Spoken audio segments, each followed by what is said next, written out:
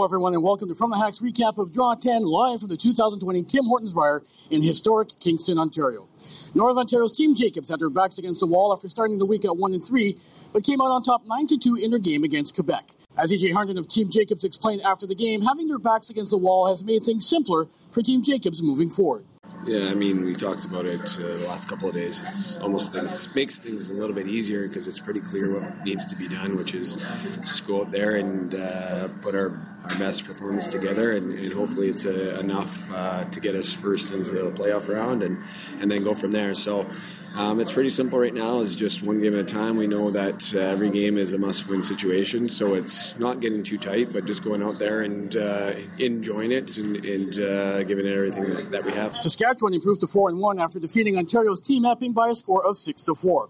It has been a great start for Team Dunstone, but their skip, Matt Dunstone, realizes that there is still much work to do. It feels good. I mean, you asked me that 24, 48 hours ago, you'd be crazy. But no, it feels pretty good. But we got to keep it going. We're not even halfway through the week yet. So I mean, we're starting to play better, starting to feel it a little bit. But we still got a long ways to go.